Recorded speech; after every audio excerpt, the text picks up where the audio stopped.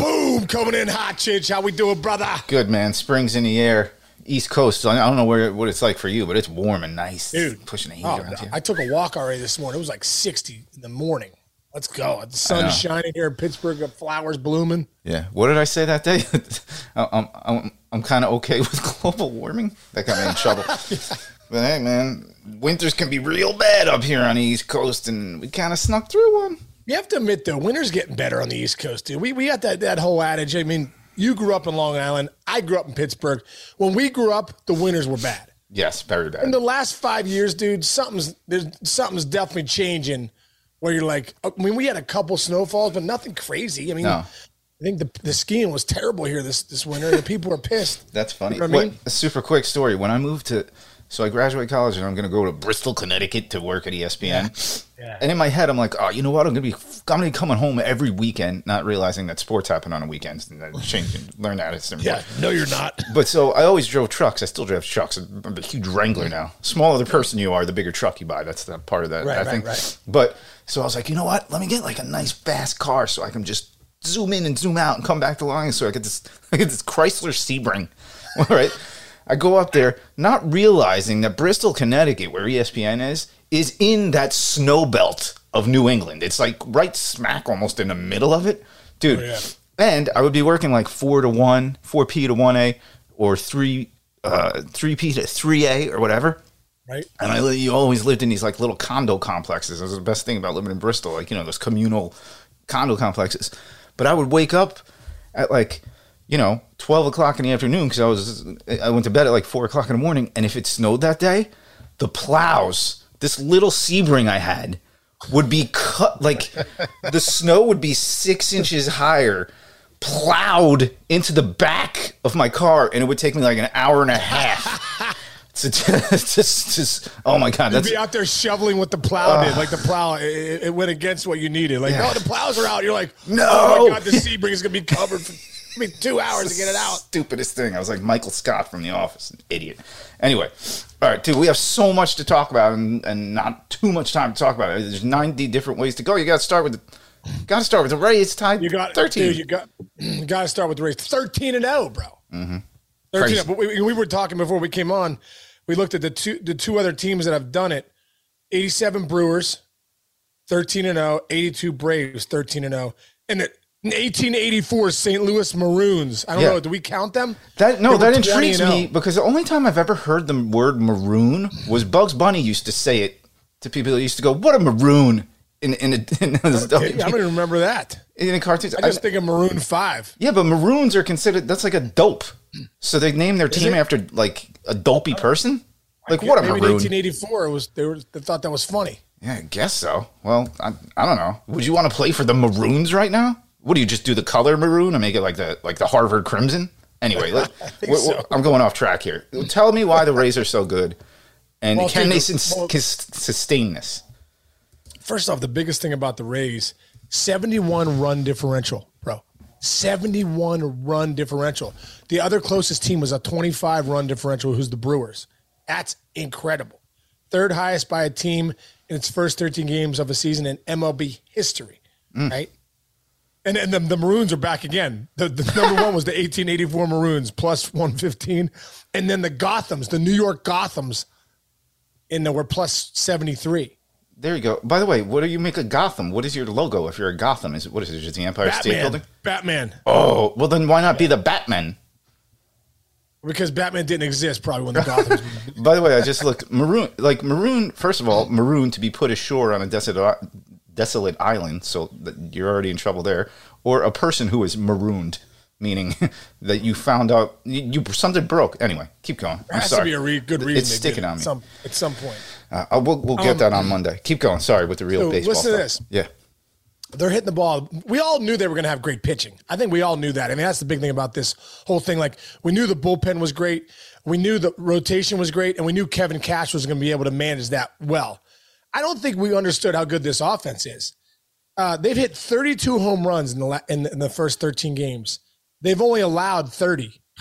They hit more home runs than runs that they've allowed, right? Also, he says after game 11 of the streak, the Rays had hit 29 home runs and allowed only 20 runs. So they're doing historic things right now. I mean, it's been pretty incredible. So the combination of the pitching and they're hitting the ball out of the ballpark, and that's why they're 13-0. I'm going to add one caveat to that too, because I don't often look to run differential, because what can happen? You can win games 11-0 and lose 2-1, and like it's usually skewed. But guess what? They've won a game 2-0. They've won a game 3-1. 1-0. They've won 1-0. 1-0. So they are doing it all. It's not just like they've had like a couple of explosive games where they scored like 16 runs, like, because that can really screw up that stat. But they haven't. They've won every game. They've won games every way you can win a baseball game, and that's a sign of a great team, not just a good team, I think. Yeah. No, you're right, man. They are. Any given night you could out hit somebody. Any given night you can make the plays. They're doing it every night in all facets of the game. Yeah, okay. Rather than going to a player, I'm going to stick with another team. Dude, the Twins punched the Yankees in the mouth yesterday, and they are a very good, very legit, high-end playoff caliber team at this moment. Dude, they came out like Clubber Lang in Rocky 3 the first time he faced Rocky. Did it? Why'd you come home with me, lady? Yeah. We're coming to my apartment. You want to come to my... Remember he's like, hey, woman, come to my apartment. I'll show you what a real man looks like. I'm like, back in the day, you're like, yeah, that guy's got an apartment. Now you're like, why the hell would you want to go to the guy's apartment? Clubber Lang's apartment? Yeah, I mean... That's funny. I never thought about that. But they really did. I think that was a statement game for the Twins last night. Came out with a 9 spot in the first. I mean, just hitting rockets all over the place, back to back jacks. I mean, I think we're wondering what the Twins were going to be too, and I think they've kind of shown they have good. They're 9-4. Correct. And I like what they're doing with Buxton at DH. They're not, playing him in center. They want him to be healthy. They want his bat for 100. If they can get his bat for 140 some games, that would just be incredible. So, I mean, just top to bottom, Correa went deep yesterday. They're swinging the sticks. Solano's doing his thing, putting the ball in play. Vasquez started off hot. Michael Taylor went deep yesterday in the first. So, offensively, they're doing it, and their pitching's been really good. So, listen, we're early in the year, but 9-4 out the gates. First 13 games, punching the Yankees like they did yesterday. It's a nice sign for the Twins. It is a very nice sign for the Twins. And you know what? They have done their best with Buxton. Remember a few years ago, the story was like, oh, they're calling him up, they're bringing him down, they're screwing up. I don't think they've done it. I think they've identified who he is as a player and how they can get the best out of him. And I think they've gotten it. I mean, 28 home runs last year. I mean, well, the biggest thing is he doesn't stay healthy. Right. That's the problem. So they're just like, how do we keep him on the field? We'll keep DH him. Right. Just try that experiment and see what happens. Like, yeah, they have other guys. I mean, Buxton obviously is the best center fielder in the game, and he's going to win you games out in center field. But if he goes out in center field and can't stay on the field because he's running so much or he gets hurt or he's pulling a hammy or whatever, if he's winning you 6 games out there, how many is he going to win you playing? Exactly. 45, 50 more games. Just playing, right? So I think it's a great move by the Twins for that. Yeah. 2 other stories. Go for it. Storylines too. How about the Buccos, dude? I love it. Pirates are 8-5. They beat St. Louis last night 5-0. I mean, Pittsburgh's looking for something to cheer for, and I think just this team coming out the gates being 8-5 is a good thing for Pittsburgh, which is been good in it. Yeah. No, I was going to say I owe them an apology because remember for a couple weeks going into the season, I'm like, why don't they just trade? I'm sorry, I forget his name. Who's off to a hot start? Brian Reynolds. I'm like, just get rid of him. You're not going anywhere. Well, whoops. Chinch apology. Professional apology from Rich Chinch. And he's come out hot. Yeah, exactly. Yeah. The reason we're not trading him is because he's really good. And hey, you can't devalue the fact that Andrew McCutchen is in that locker room, I think. Dude, I'll tell you the truth.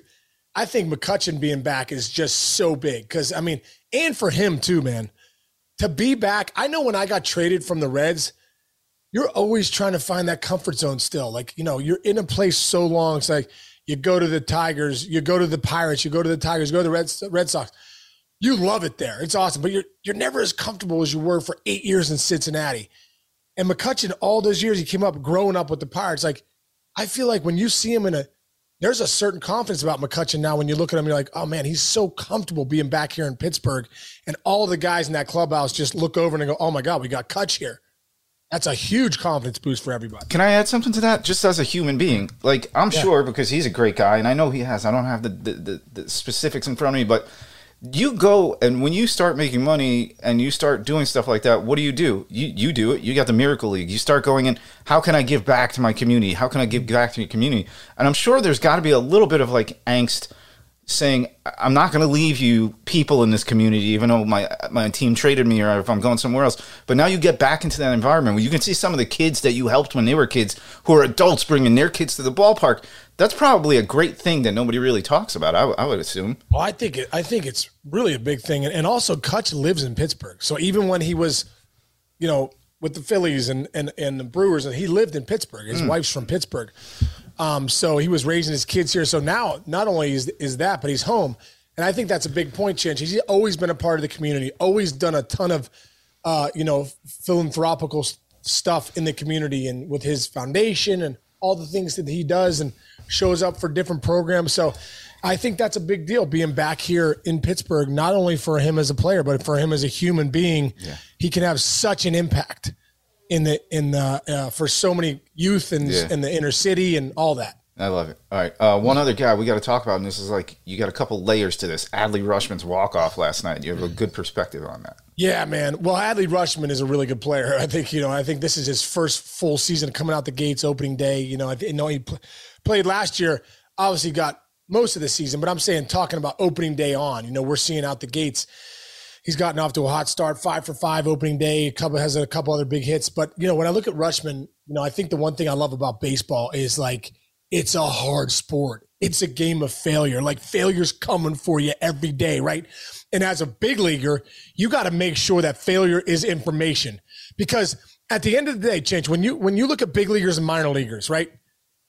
I found my Cooperstown letter the other day. Incredible letter, dude. Jeff Idelson helped me out. Thanks, Jeff, getting it back. And, I got it printed up. It was incredible. And in one of the second paragraph, it says, congratulations on, being on the ballot for the Hall of Fame, And then it says, the reason this is such a big deal is because to be on the ballot, you have to have you have to be 10 years or plus. You have to have numbers worthy of it. And then they went into these other stats, and I thought it was incredible.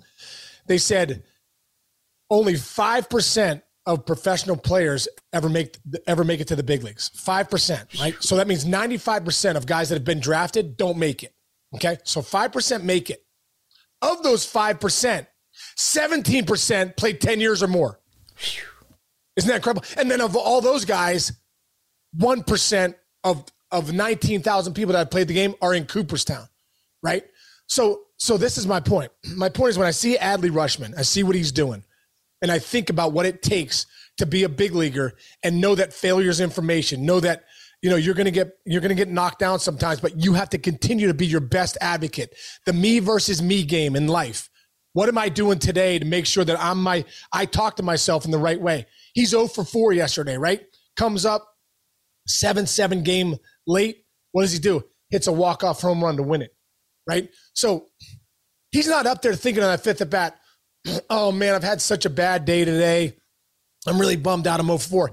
He's thinking, what's my process look like? Who's on the mound?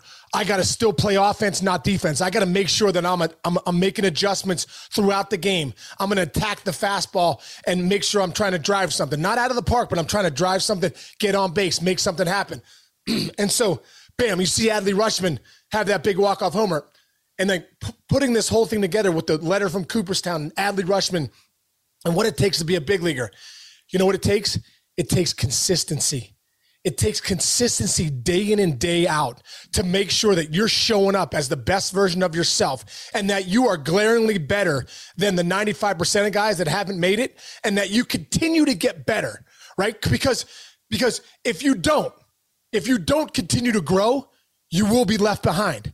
This is the big leagues. And I think about that's the big leagues of life too. Like, what are we doing as men to continue to grow, to make sure that we're becoming better versions of ourselves every single day in the me versus me game, right? To be that best version.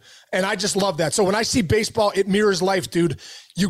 How are you being glaringly better every single day to be the best version? And if you're in the big leagues, dude, and if you're not doing that, guess what, man? That's why 17% of the 5% play 10 years or more, because they're finding a way to reinvent themselves every single day. I love that. That's phenomenal. I'll even take it to a relatable level from little league kids to high school kids to even college kids before you even get to that level. Like, think about this, Case, and I have this in my head right now. You could be 0 for 3 with 3 strikeouts, and your 4th at bat. You're in 7th grade, and you just struck out 3 times. My 4th at bat's coming up.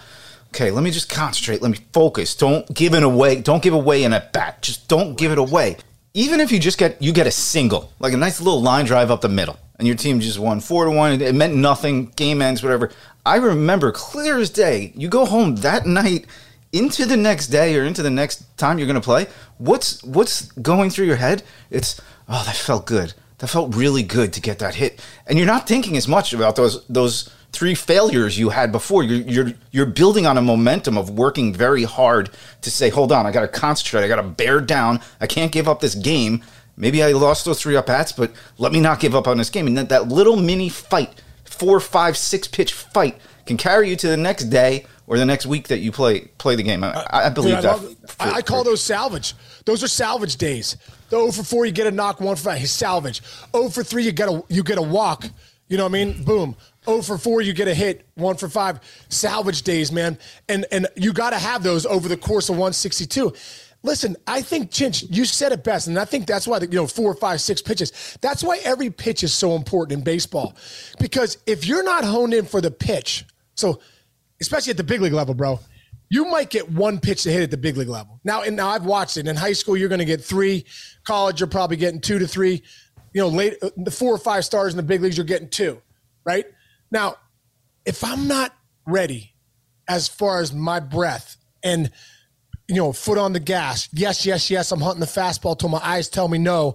I'm looking to drive something up the middle. If my process isn't tight every single pitch, and I mean tight, dude. I don't mean like one of those things is off, right? What? If it's not tight and I get the 1 pitch to hit and I don't hit it, well, guess what? Now I wasted a bat. If I do that 4 times in a game, or if I do that over the course of a week, I'm wasting 20, 30, 40 at bats, and now I'm wasting games. That's where you get in trouble in this game, dude. And that's where the savage part of you has to come out and says, I don't waste a pitch. My process is so good, I don't waste a pitch, and that's why I'm one of the best in the business. Hey, man, we all need to think that about us, about life, and about baseball. You want to be one of the best in the business? Don't waste a moment. I love it. Don't waste a pitch. I love it. Make sure your days look exactly how you want them to do it. Because I always say this, Chinch, you either create your life or the world creates it for you. I'm going to create my own life. If I got my day ready to go, now things are going to happen and, storms are going to come. But I tell you what, I'll be ready for them. I love it. I love it. It's like Crash Davis. Remember in Bull Durham? He goes to the plate and he's got Annie in his head and he's like, what am I doing? Get her out of your head. I got a bat right here. Same concept. What's up with the girl? Get the girl out of my head. Wait, time out. Time. Yeah, that's what you got to do. All day long, you got to call timeout on your head. Time. Great point. Hey, great motivation heading into the weekend, man. I love this. Couldn't be better. Couldn't be better there. All right, awesome, bro. Man. Got big plans? Love you tons, bro. Love you too. I don't have big plans. Jake's playing against Akron this weekend. I'm trying to get up there. Jillian's got some volleyball stuff. I'm sure Carly's doing some. So, yeah, just playing dad, brother. Nice. Ready for it. All right, enjoy. All right, what are you doing? Are you getting in the pool? Is the pool ready? It's open. I just got to throw a couple extra bags of salt in there, and hopefully by this weekend we're hopping in and taking a dip or two. a couple bags of salt. You sound like your cousin. You sound like your cousin right there, Matt. That's true. Drinking a couple crispers. A couple crispers. The kid. Crispers with the kid.